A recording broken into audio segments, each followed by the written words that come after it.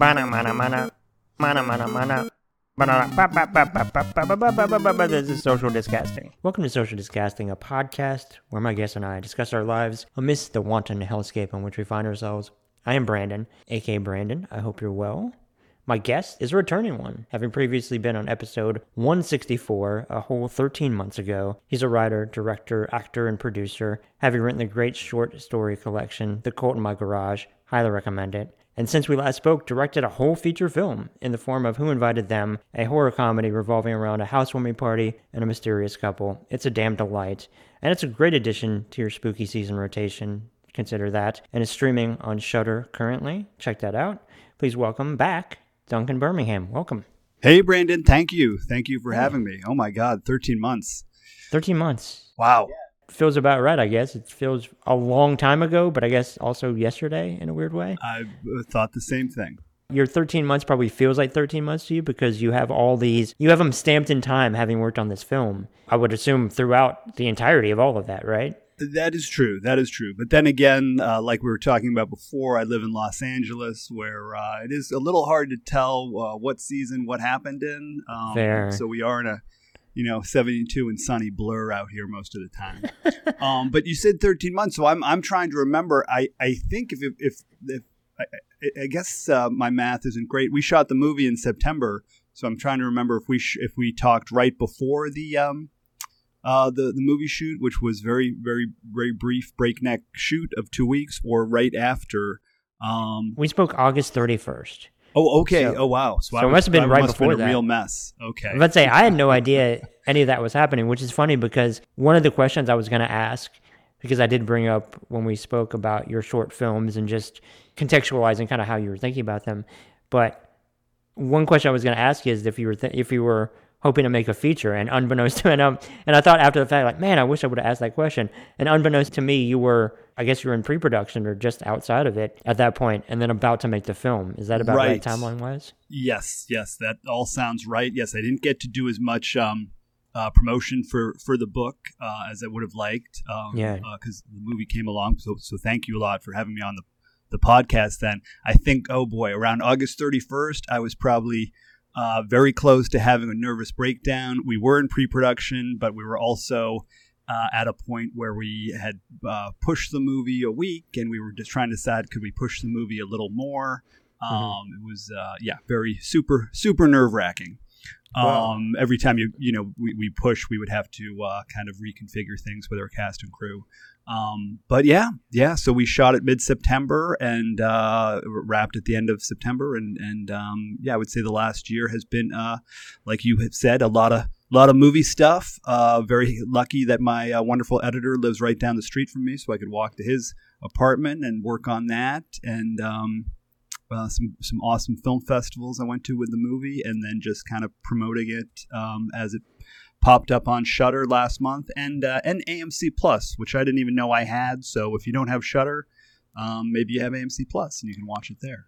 So yeah, that's how I have Shudder, as that whole package deal. Gotta say, as somebody not even being paid to show for them, it's a hell of a deal. So highly recommend that, outside of being able to see Don't Invite Them in and of itself. But I watch Shudder all the time. I watched like a 4-hour doc on folklore horror. Like a couple weeks ago, I was like, I didn't even know I liked folklore horror.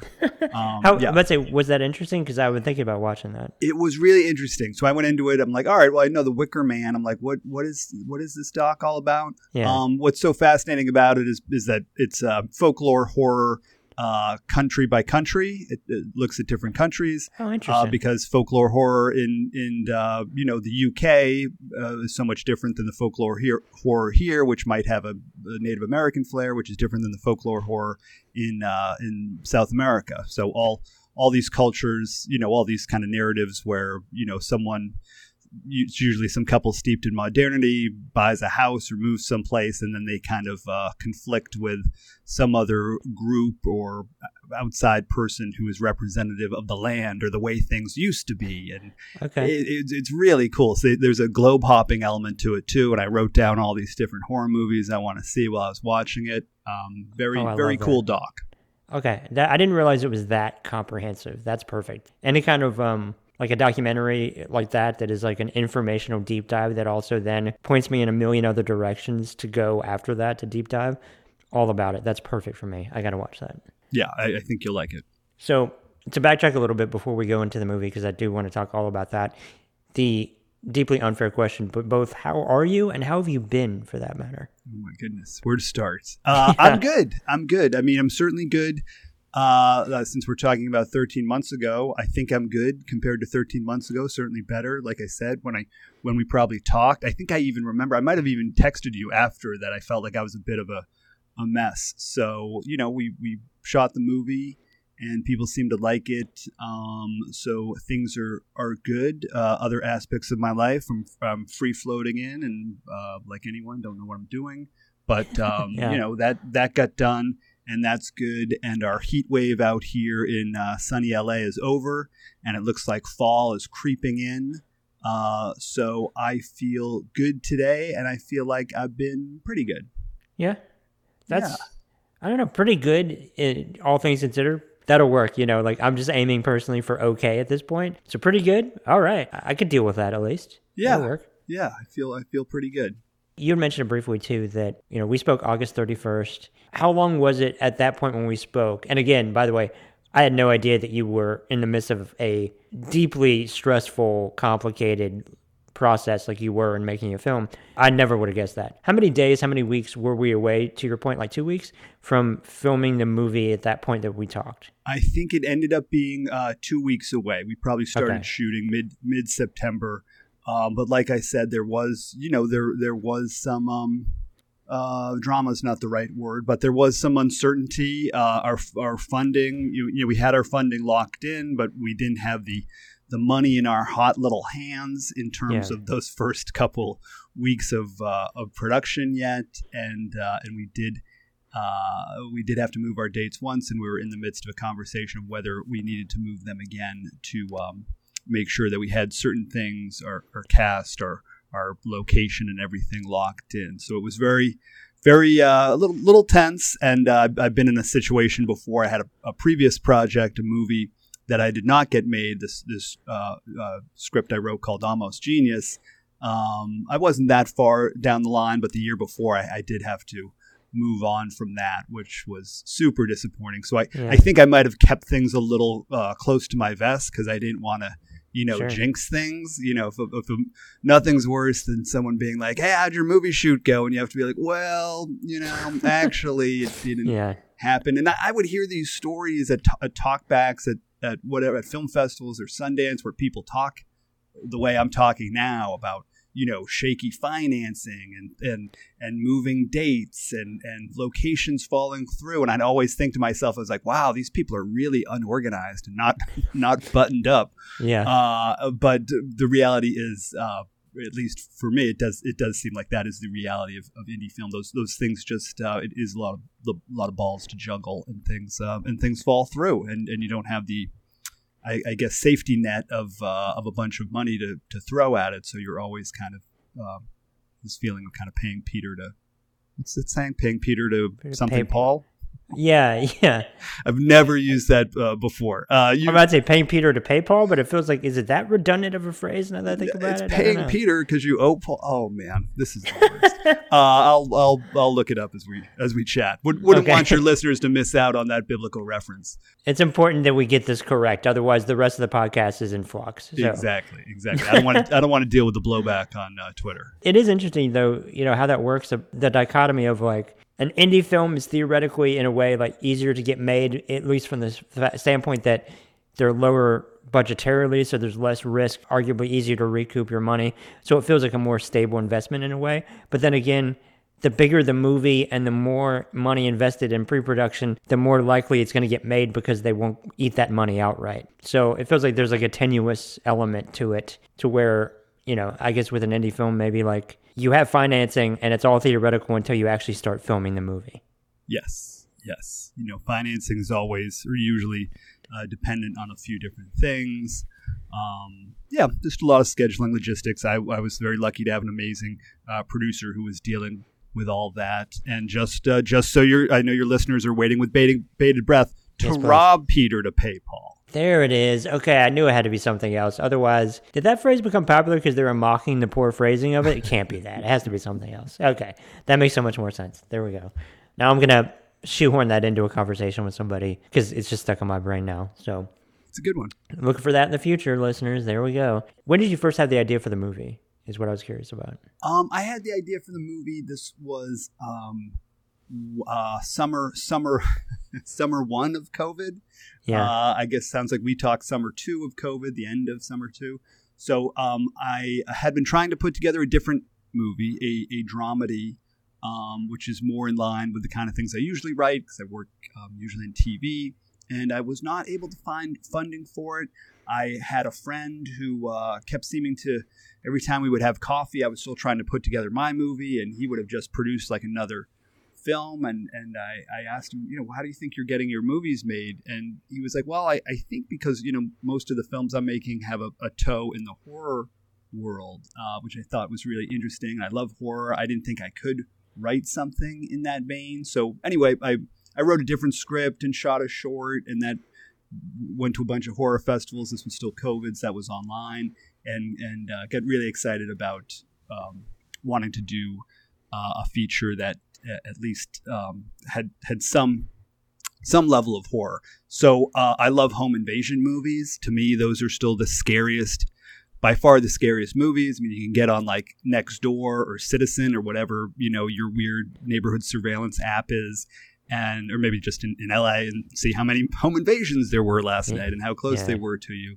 I mean, I've said this before, but I keep my copy of Helter Skelter by my bedside table to remind me to lock the doors. I don't live in the hills or anything, but I live on a hill. I could get murdered pretty easily. So yeah, home invasions to me are always super interesting movies and super scary. So it was that, I guess the seed of the idea was really this notion of how, as someone who likes to go to parties and throw parties, how easy it would be to sneak into a party as a guest, and how unsettling it would be for like the start of the movie to be like a husband and wife who have a tiny party, and he thinks she invited this one couple, and she thinks he invited the couple. And I just thought that was an interesting seed for a movie, and if I could lean into the horror of it a little bit, that was a good challenge for me, and I felt like I could really do something with that. And make kind of a different kind of home invasion movie. I call it a polite home invasion movie. Yeah, it feels like a socially awkward or like passive home invasion movie, because it's so not overt, but it slowly unravels in a really intricate way that I enjoy. I was trying to think of like what you would call like the genre of what this would be in. I know horror comedy works perfectly for it too, but I just become aware of the description of a genre called yuppie nightmares. I have also just recently been aware of that. Is that Paul Rust's podcast? Yes. My friend was like, you should submit this to that podcast for their yuppie nightmares. I looked through all that list of movies. Yes, those are amazing. And some of those, it's kind of like most of them are thrillers, and then some are kind of thriller comedies, or a couple that kind of flirt with horror a little bit. But yes, as a 80s kid, those really resonated with me, and certainly a lot of those were references. Everything from Something Wild, one of my favorites, After Hours. We really tried to make something that felt tense, like a lot of those movies are. And I love any type of stranger in the bougie yuppie life genre, which is part of that. So anything from like the more Hollywood type movie, Hand That Rocks the Cradle, to the more art house like Sex, Lies, and Videotape. Those are total favorites of mine. There's a British term for a certain type of 60s dramedy called comedy of menace that I really liked as well. I hadn't heard that. I like that. Yeah, I've kind of still appropriated that for this movie. Yeah. There was a nice review somebody gave me when the movie played the Overlook Film Festival, which was a lot of fun in New Orleans. And this gentleman came up and he was like, "Oh, I really I like the movie. Kind of reminded me of The Strangers, but in The Strangers, they never talk. And in your movie, they never shut the fuck up. And I really liked that. I was like, oh, God, I'd love to use that for the poster. Reverse The Strangers. I like that. Mm-hmm. That really, now I just heard they're making like The Strangers into like a trilogy reboot or something. So, maybe there's hope for a Who Invited Them sequel. That'd be really cool. Honestly, I'd be curious to see where it goes from here, but I do have a great idea. Really? I feel like I have a very good idea.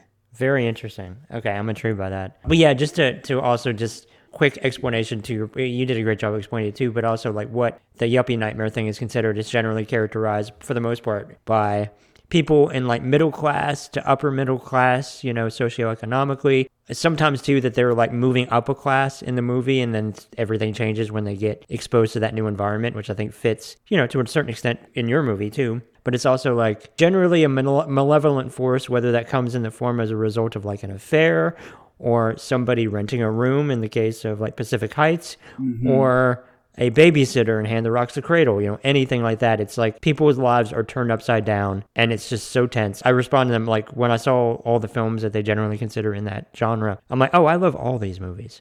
And they all stress me out so much. In a great way, but stress me out nonetheless. But yeah, generally like Fatal Attraction, Pacific Heights, Sleeping with the Enemy, Hand That Rocks the Cradle, Consenting Adults, Raising Cain, stuff like that. So.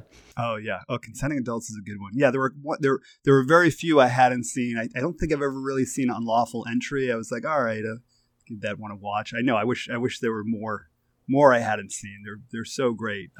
Yeah, I really love they're on one hand, I want to say they're so 80s, so much of the yuppie stuff, but I don't know. I feel like they still work. Anyone whose ambitions are, who's super ambitious feels like they're ready to be knocked down, or that's a one way for like the evil or the interloper to come into their lives is that kind of like unbridled ambition, and I always respond to that as a setup. Yeah, I completely agree. And to your point, if you've not seen Unlawful Entry yet, I rewatched it when Ray Liotta passed. It's a very particularly menacing Ray Liotta performance. Oh, nice. It's a very taut, really well-made movie. I really enjoyed it. And it's deeply stressful. Deeply stressful. Highly recommend that.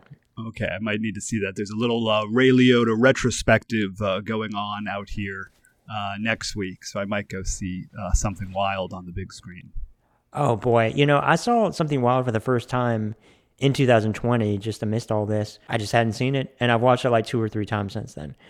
Absolutely. I love that movie so much. It's risen up the ranks in my head of favorite movies. It's amazing. It's such a good movie. And such a fully formed Ray Liotta, who is this guy, immediate performance, So good. Highly recommend it. Me too. One of my favorite movies of the 80s. One of my favorite curveball movies. I mean, that movie just goes to places, switches tones so effortlessly. Yeah. Effortlessly. Yeah. It's the ultimate Ray Liotta performance, like obviously Goodfellas is his great lead performance, and this is like his great supporting performance.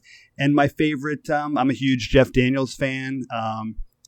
He's as good as he is in anything. Maybe Squid and the Whale might be my favorite of his for all movies, but he and Melanie Griffith are just amazing. And there's so many great cameos and like funny 80s supporting character actors and like musician cameos. The soundtrack's awesome. Big Something Wild fan. Speaking too about performances, I think it might be, I don't know, maybe arguably the best harnessing of Melanie Griffith and what she does so well. Yeah. Because she has such a specific energy, and it feels like when she's allowed to explore that, because she's a pretty instinctual actor, then when she's allowed to explore that and do her thing, it works so well. But if you kind of like a Bonfire of the Vanities, if she's trying to do something that's outside of a wheelhouse, it doesn't really work that well. But when she, when you go with the kind of the stream that is her natural acting ability, like she does in Something Wild, it's amazing. It's so good. Yeah, she's great. It gets to show all her colors. This will probably sound reductive, but it's like her. You get to see her, the body double Melanie Griffith, bad girl, and then more the kind of her kind of winning working girl side as well, all in the same role. And she's amazing. Yeah. And to your point, you get within seconds of each other cameos from John Waters and John Sayles, two John named filmmakers that are very disparate filmmakers at that. But yeah, just little stuff like that. Great movie. It's a real gem. Absolutely love that movie. But thinking about your movie too, that when you were writing that movie, well, I guess we already spoke to this to a certain extent, that the general movies or ideas that you had in mind when you were writing it were kind of more of those type of similar.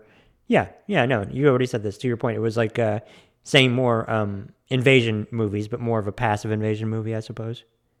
Yeah, and I mean, I also thought of movies. I think this movie wears its influences on its sleeve in terms of movies like The Invitation, and there's a tone in Cheap Thrills that, even though that is a dark comedy, not really a horror movie, that I felt like I really wanted that kind of tone in there. It was really about once I had that concept, it was really about just trying to think of why those people would be in there, what's going to keep them in the house, what's interesting, and how to put our main characters, Adam and Margot, or the main couple, how to have a journey built in for them. When you were talking about too that maybe looking at horror, seemingly the most easy to produce, I suppose, or get money for genre, from an entry point standpoint, when you're also thinking about writing it through that prism of getting it produced, was that also a consideration when you were writing it, that a movie that turned out having 90% of the same location as well? Yes, that was. First time making a feature. I know how prohibitive locations can be. I mean, I love movies that are I think they work especially well if it's like kind of one location that at some point opens up in a way that's organic. So there were certainly, like all these other movies, some of them being films that like started as plays, like something like Who's Afraid of Virginia Woolf, or Carnage, that I looked at too, and I love films like that. I feel like they use their small budgets to great effect if they're happen to be well written, and kind of use the limited locations to kind of turn up the tension, whether it's a comedy or a thriller or a horror movie. So yeah, I was trying to think of something, didn't want to crowbar in limited locations, but for this story, it felt like it was organic to the story, and definitely was thinking of it with a budget in mind, for sure. Something can be said too for, in a similar way, I think that doing one long take doesn't give you the relief of tension. It just kind of builds and builds because you just never get that cut. That one location can also facilitate that, to where it really allows you to ratchet up the tension without getting, just the change of pace of a new location. And I would imagine that only helped you in that regard. Yeah, and in the same way, the location can be helpful for story. The same location for much of the movie. That aspect of like all in one night not only can be budget friendly, but also story wise. For any type of screenwriting, you always want to try and condense things down. I'm not the first person. I don't feel like this is like some screenwriting teacher like Robert McKee always brings this up. I don't know why I'm quoting Robert McKee, but the novel is 6 Days of the Condor. When they make the movie, they make it 3 Days of the Condor. And I find myself often when I'm rewriting, trying to condense, whether it's can another character live next door as opposed to on the other side of town? Can it all take place in 3 nights instead of 1 night? And there's certainly obviously a whole nother subgenre where there's a lot of crossover of mostly one night movies that use tension to great effect. Everything from After Hours to Good Time to Halloween. So it's also kind of dabbling in the one night genre as well. Yeah, to your point about Good Time, that thinking about it between that and Uncut Gems, that the Safdies are kind of low key masters at tension and the lack of release of it, because Uncut Gems is a movie I was absolutely delighted by, but also I've not been that stressed out in a movie in quite a while. It stressed me out so much. Yes, me too. And I mean, Good Time. Good Time was just amazing to me. Amazing. They both are. I'm a huge fan. Agreed. Same. How was the casting process for this movie? Because nailing those 4 lead roles is everything for that movie, I think, just because if they don't work, then wow, we're going to be with them for most of the movie. Each person is so good in the movie, like so good. We got so lucky, though the whole cast and especially those 4 leads were such a gift. The casting project, like I said, we did have to push our dates a little bit here and there. So casting came together very, very quickly. Right at the end, we had a wonderful casting director who helped out. I knew these actors from their respective shows, but had no idea whether they would be interested or whether we could get them. And they all came in like literally a week and a half before we started filming, maybe 2 weeks. A very little prep, a Zoom read or two, a couple conversations, and they were total pros and came both super prepared but also ready to play. And a lot of people have asked at the couple festivals I went to. Like, are they friends? They know each other before? Had not met before. Those 4 actors became friends. They're on a text chain now. I'm very jealous that I'm not on their cool text chain. Didn't hang in their trailer. All hung upstairs in the house where we had a little dressing room. These are all really challenging roles that ask a lot of the actors, both physically, just by the nature of it being a indie shoot of 2 weeks of overnights, but also emotionally and in some cases physically. They've got a lot to do, and they're working with a first-time director, and they all just came in and really crushed it. And not only that, but they're also, and this is something that I would never have been able to direct, and I don't know how you would do this. I think it's just the benefit of having these great actors. There's 4 very different energies that all feel, to me, all felt very real, and all really worked. But it feels like they're all they're very distinct, very unique performances. Absolutely. When I was watching it the first time, there were different points at which you're marveling at one of the 4 different performances. Because when you think back after watching it, I was like, oh, he was really good.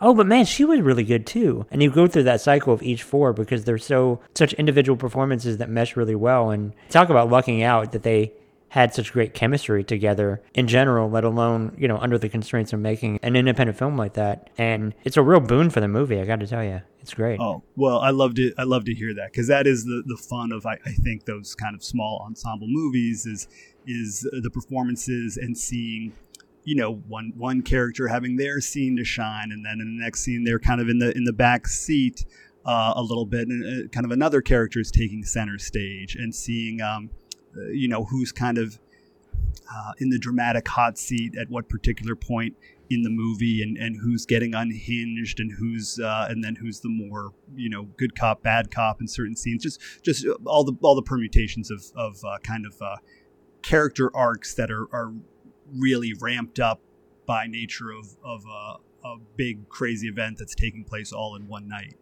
So, and I should say, yeah. So it's if people haven't seen the movie, got so lucky with Ryan Hansen, who I knew from Party Down and just a bunch of things. I even I tell people that I love Ryan Hansen so much that, like, the one day off we had for the shoot, like, I was pretty much just like in bed and working, and then I just needed an hour to take my brain off the movie and turn something on TV, take my mind off the movie. I ended up watching Ryan Hansen Solves Murders on YouTube, which made me laugh so hard. Yeah, I've heard that's really fun. Yeah, it's really good. I need to watch that. So, I think his character, Adam, that's a tough character. They all are, but that one, because he is, he's challenging. He's probably the character closest to me. But so when people are like, oh, that character's a little douchey, I get extra offended. But he's someone that if that vulnerability didn't come out in the performance, I think that character could potentially be very off-putting. So he was really able to make that character charming and vulnerable in ways that I were a real gift to the story. He had arguably the most work tonally of anybody of the four, because the other three are generally, consistent for the most part in certain flourishes, but he's got to play both the socially awkward kind of fake person, but then those real moments also. And he does it very well. Like it's a bit of a high wire act. It's really impressive. Yeah, some of my favorite scenes are between him and Melissa Tang after the party, and then later after their house guests go home, where they have these kind of quiet, intimate, nobody's there, this is them, warts and all scenes, where I feel like you get very invested in the couple, and that was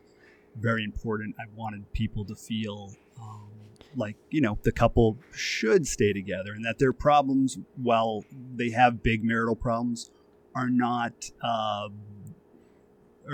that different from most couples who may have been married for 7 or 8 or 9 years. So, and people who have seen, at least some people who have seen the movie who are married and are in that ballpark of years married have said they have felt that and have rooted for them. And so that makes me feel good. And yeah, Melissa Tang I'd seen on Kaminsky Method, and she's got so much to do in the movie in terms of dancing, drugs, getting sick. There's a lot, and a huge, very visible, pivot in the movie when she kind of accepts the guests. So that was another really big high wire act, and she came in and just completely destroyed on all levels. And Tim Granaderos and Perry Matfield. Perry's on The Star of In the Dark, and I'd seen Tim in this movie, Untitled Horror Movie, and then I watched him in 13 Reasons Why, and then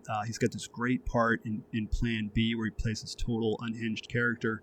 And those are such tough parts because they have to come into this party and be super charming, but also have an air of kind of an X Factor air of menace, or the movie just kind of would be a deflated balloon. And that's really hard to do. And they have to be charming in a way that isn't smarmy, because Adam and Margot's characters are pretty sharp and pretty cool.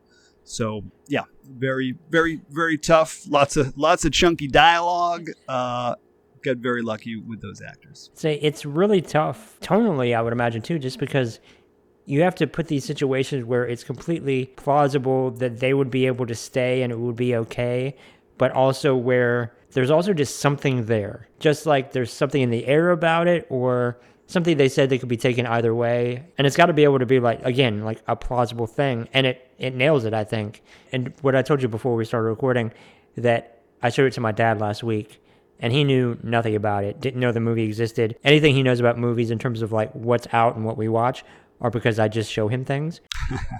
I told him, like, I'm going to show you this movie. I'm not going to tell you anything about it. Let's just watch it. So he truly was a blank slate of a viewer to watch it. Early on in the movie, and the thing that he said throughout the movie was, "This is so awkward." And he was laughing, and he was delighted by it. He loved it.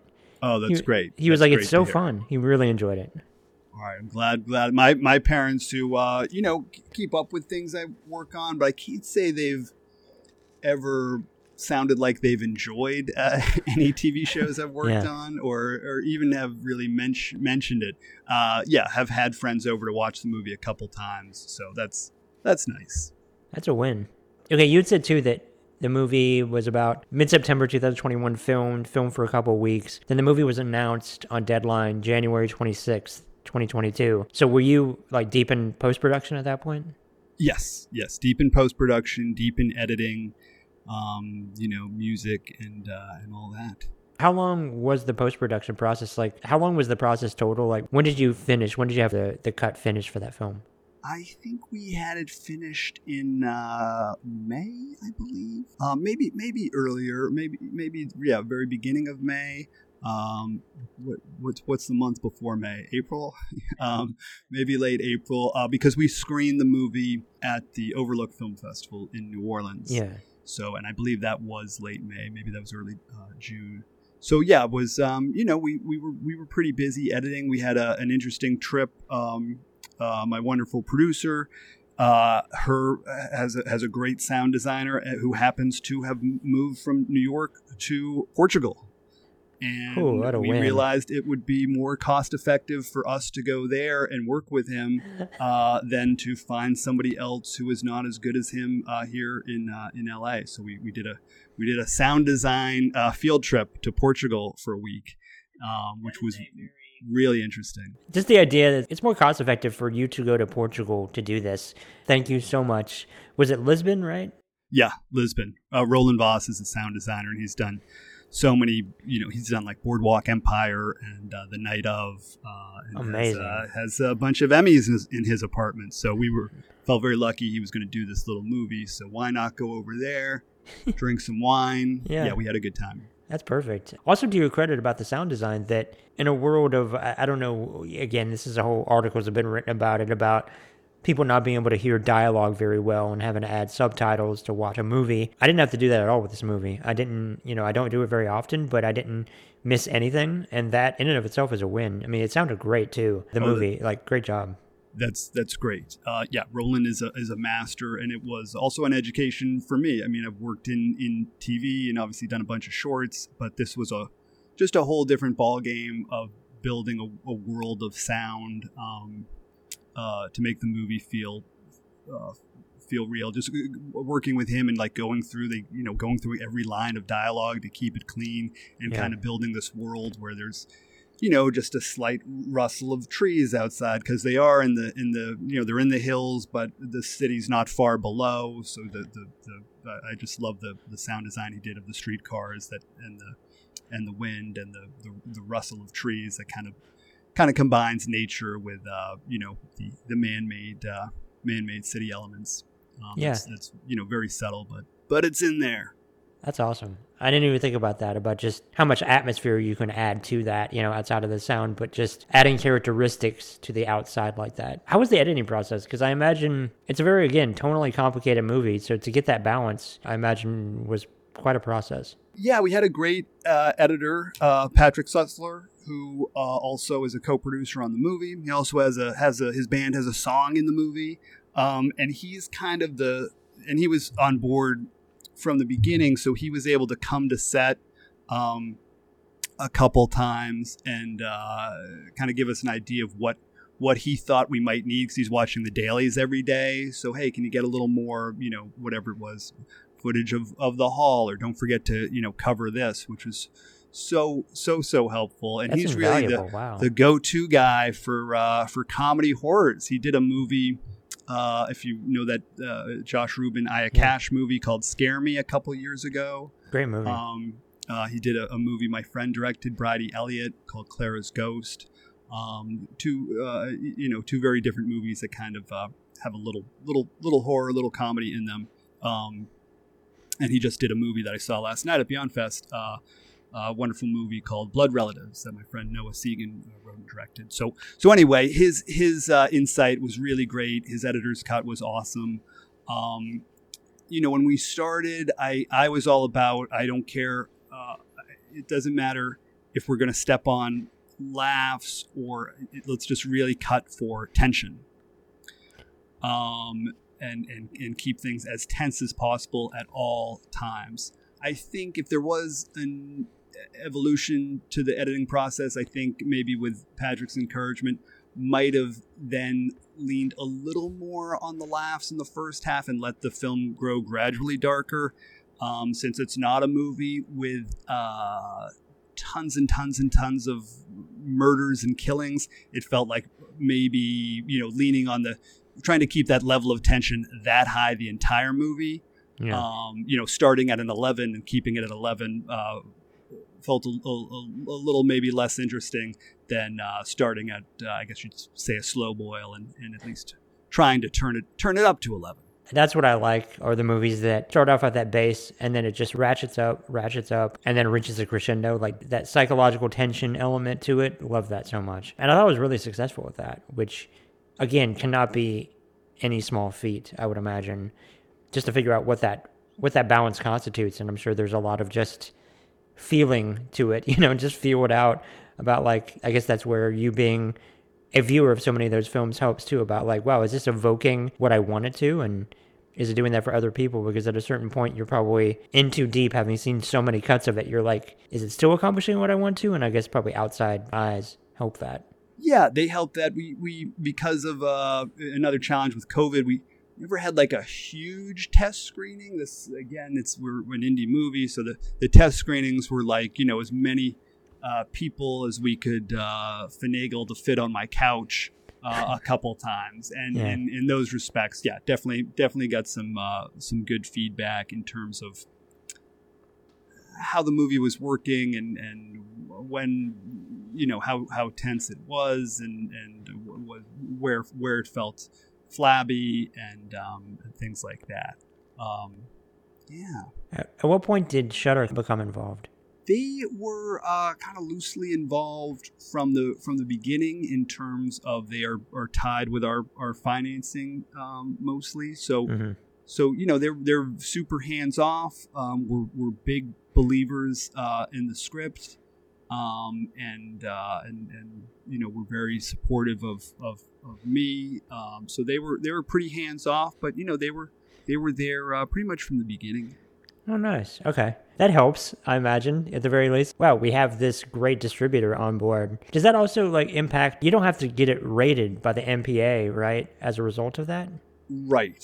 I don't really know that process, but there was an MPAA rating, process. Okay. I'm sure that lessened the post-production process, no doubt. Yeah, there is no X-rated cut of Who Invited Them. Okay, well, something to shoot for the next one, I suppose. Mm-hmm. Oh, yeah. Or Who Invited Them To, maybe. That infamous X cut, I suppose. What was, like, the most complicated or difficult thing outside of just shooting the film itself? I would say, there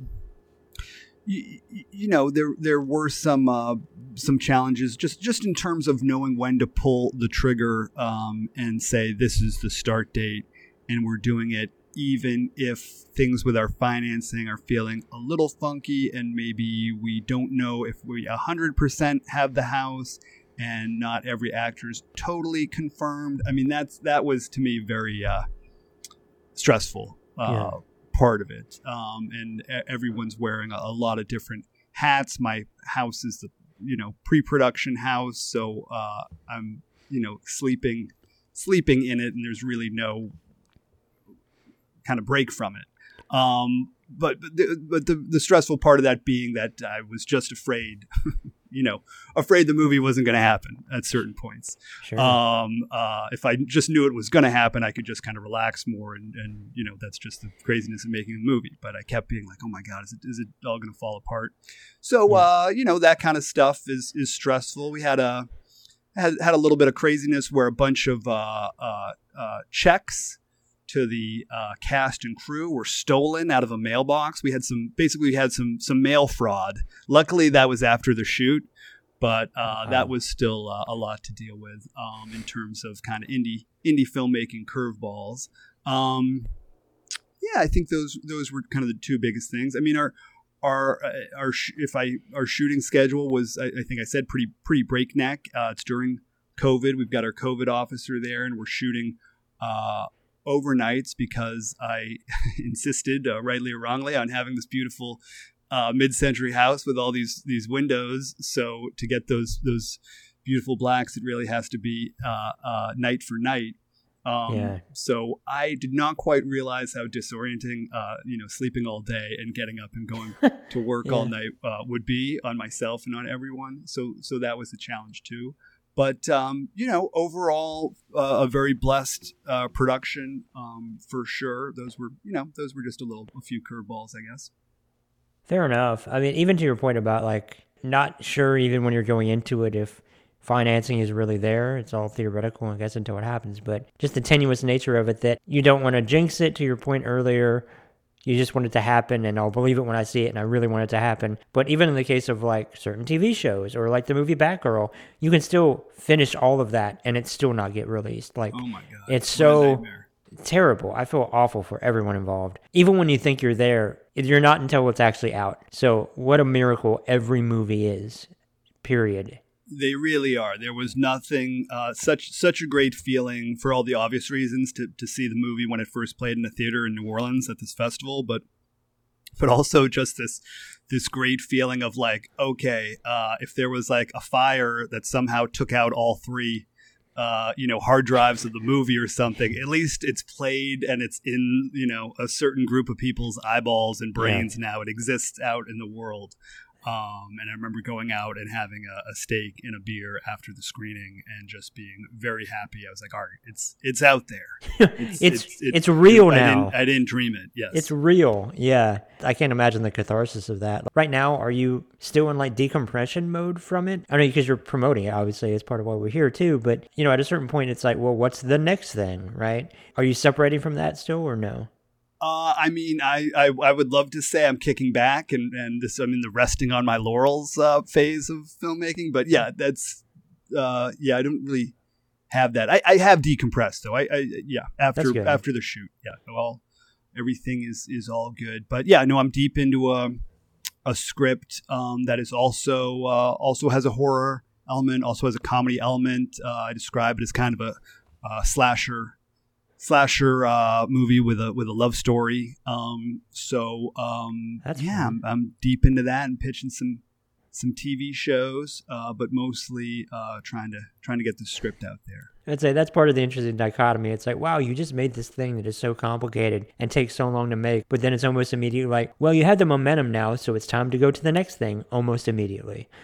Yes. I would have loved to have the script done a month ago. That was the plan, but it's taken a little longer than planned. It's a hell of an accomplishment to both complete a movie in general, let alone for it to be as successful as I think it is. So it's not like I'm wrapping up. We still got a little more time, but just congratulations. No, I want like at least 20 more minutes of you telling me how good the movie is. Okay, good. Then I got that. Okay, we can do that. Then thank you. It's really successful, and I really enjoyed it. I watched it 3 times, and it's that's great. I know that this is the thing that people talk about more and more is like, more movies should be 90 minutes. I think the movie should be as long as it needs to be, quite frankly. And it's 81 minutes. Perfect. And it's a very light, breezy, like you get a lot accomplished in that runtime. It doesn't feel rushed at all. It feels like you tell the story you need to. And it just so happens it need to be told in 81 minutes. And I think that's really successful. Thank you. Yes. Just talking about budgetary constraints. Yes, that's the slightly shorter runtime is also a little part of it. Obviously, time is money. I think someone else once said before me. But yeah, it also felt like for the story that kind of a breezy, shorter time frame worked because it all is But besides what I kind of refer to as like the opening and ending chapters, it all is this one crazy night. And even though it's not in real time, we tried to keep it in a realm where it felt like not too off of the reality of the real time that was elapsing. In keeping with like the horror factor too, I mean, we are, as I said before, in the midst of spooky season. Do you have any staples personally of things you watch or tend to watch every October? Oh, that's interesting. Yeah, I mean, I guess I've certainly nothing that I watch like every Halloween. But The Shining's probably pretty much up there, especially if I can go see it at a repertory theater around here. Halloween for me is obviously the on the nose pick, but for a reason. I mean, just the opening credits, everything about it is so like autumnal, and I mean it's weird to say this about a slasher movie, but it just feels kind of like cozy and fun. Exactly. I get great comfort. Out of Halloween. So those are probably like the 2 big ones. I'm really bummed I missed Jaws on IMAX, was playing out here in LA, but I think I'm going to just watch Jaws anyway because I'm excited about that one.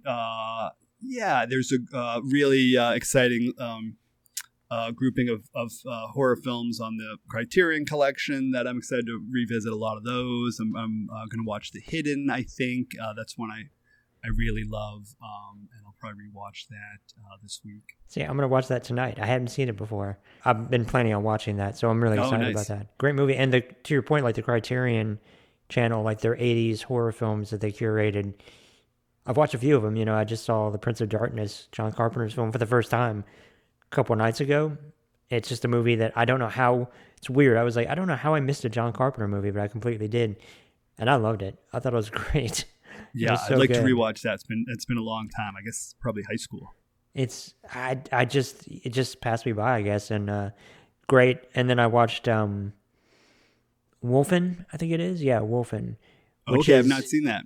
it's interesting. I think the movie itself is like maybe more interesting than it works, if that makes sense. But Hmm. some of the interesting things about it are that it's the only feature film from the director of the 1970 Woodstock documentary that won Best Documentary back then, like that famous 3.5 hour Yeah, I Woodstock love documentary. Woodstock. He directed that, and this is his only feature, and every other thing he directed after that were documentaries in some way related to Woodstock. So this is his lone feature film, and Dustin Hoffman apparently really, really wanted to star in it, and the director said no because Wow. he wanted to work with his favorite actor Albert Finney, so he cast him instead. And then interestingly too, a lot of the supporting cast were people that he cast that were fairly like unknown from a feature film standpoint, Broadway actors. So you've got like Gregory Hines in a role before he was like known, We're you running know. scared. Yeah, Okay. yeah, exactly. Yeah, so you got Gregory Hines, you got Edward James Olmos, and a few other people. So and they do a lot of Steadicam, which is interesting, and they do like first person wolf perspective. It's an interesting movie where the story doesn't quite work, but it's interesting. Okay. All right. I'll check that out. Yeah, I'm also excited to watch. I've never seen the Michael Mann movie. I know there are a few different versions Yeah, of The Keep that's on Criterion. it's it's such an it's such an interesting what if, Yeah. because it's like half a movie. It's like 95 minutes or something, but there's some really interesting stuff in it, and it is a true, you think about that with so many different mythical cuts of different films, and that is definitely one where it's like this guy does not miss. I mean, not really. He's just a filmmaker with great taste who knows what he's doing. And so the fact that it was such a whiff, I'm like, man, there was such an interesting movie in here that Hmm. it'd be really cool. But and also I'm savoring Heat 2 right now, and it's Oh, just nice. it's so good. All right. So I'm good. dying to read that as well. Yeah, he's gonna make that into a film next after his Ferrari movie that he's making right now. So Michael Mann's coming for everybody. He's got that. He's got Tokyo Vice. Very exciting. Yeah, I Um, haven't dug into Tokyo Vice yet. it's good. I really, really like it. I'm not admittedly like the biggest Ansel Elgort fan, but Right. they use him very well in the movie, in the show. So, and it's really interesting. It's like a period piece. It's like late '90s Tokyo. It's its own world, and it's really cool. It's a good show. All right. I'll put that on the list. Okay, my last question. This is it's movie related, but also kind of random. You went to Beyond Fest, and you had the RRR theater experience. Right. How was that? Because I've seen the movie twice. I think it's unbelievable, but in a theater, it must be incredible. It was awesome. It was awesome. I hadn't planned on going. I kind of missed out on tickets. And then I was like, oh, I'll see it some other time. I know some people. I met a woman who's seen it 14 times. Wow. And then I was kicking myself. I was like, oh, I should have gotten a ticket. So I saw someone selling them on Twitter. I bought one.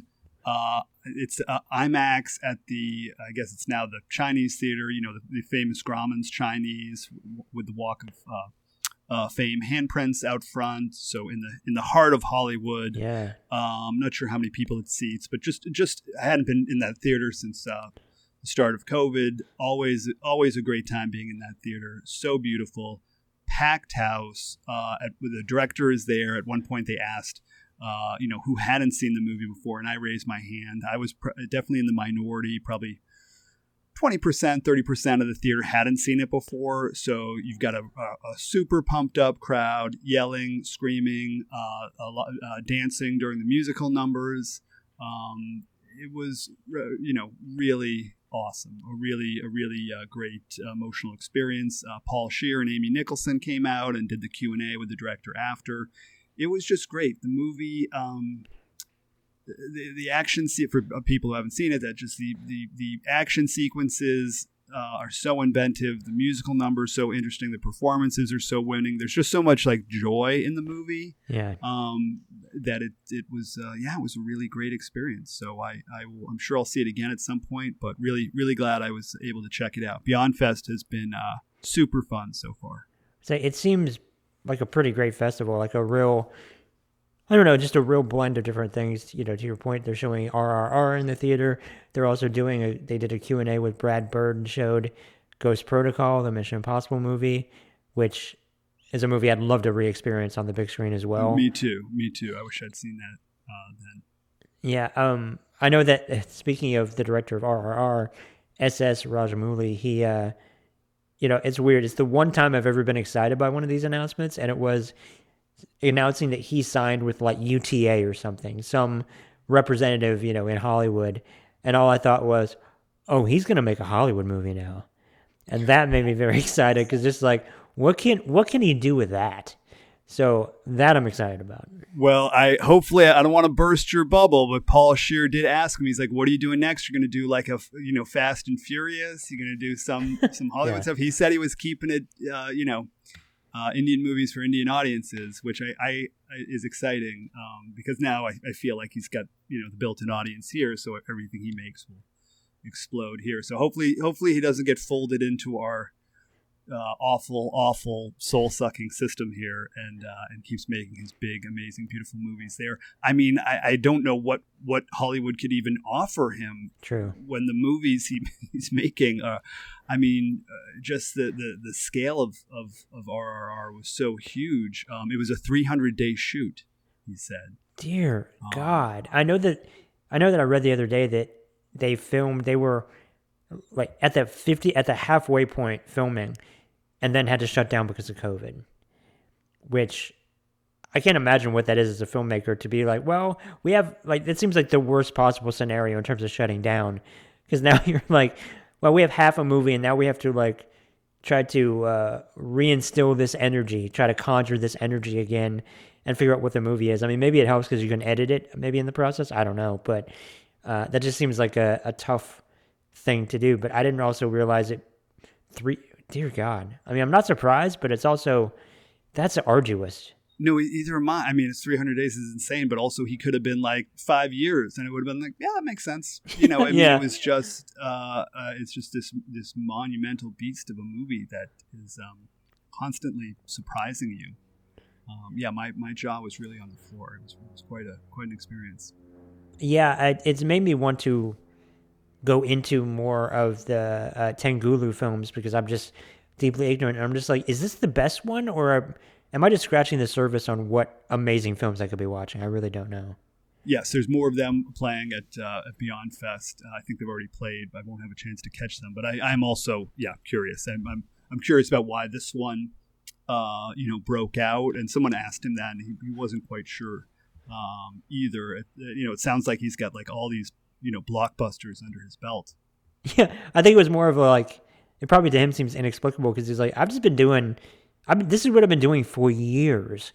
And it's like, wow, this one is the one that just goes nuts. I'm curious to investigate more films and more of that genre in general, but we've reached our end time. I don't want to keep you any longer. First of all, thank you again for doing this. Thank you. Thanks for having me. Thanks for kind words about the book, about the movie.